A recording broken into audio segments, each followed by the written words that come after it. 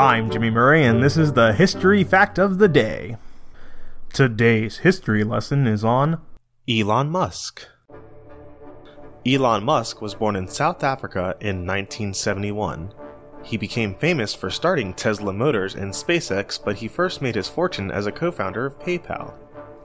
Elon Musk provided a large amount of inspiration for the Hollywood character Tony Stark, also known as Iron Man. In fact, parts of Iron Man 2 were actually filmed inside and outside of SpaceX.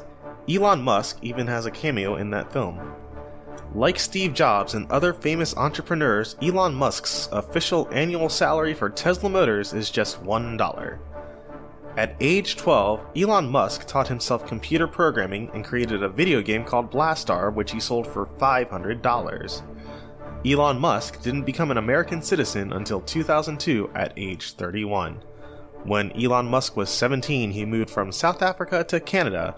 Eventually, he attended college in the US at the University of Pennsylvania. I'm Jimmy Murray. Thanks for listening to History Facts on the Kid Friendly Network. Music is by Kevin MacLeod. Executive producer Chris Kremitzos.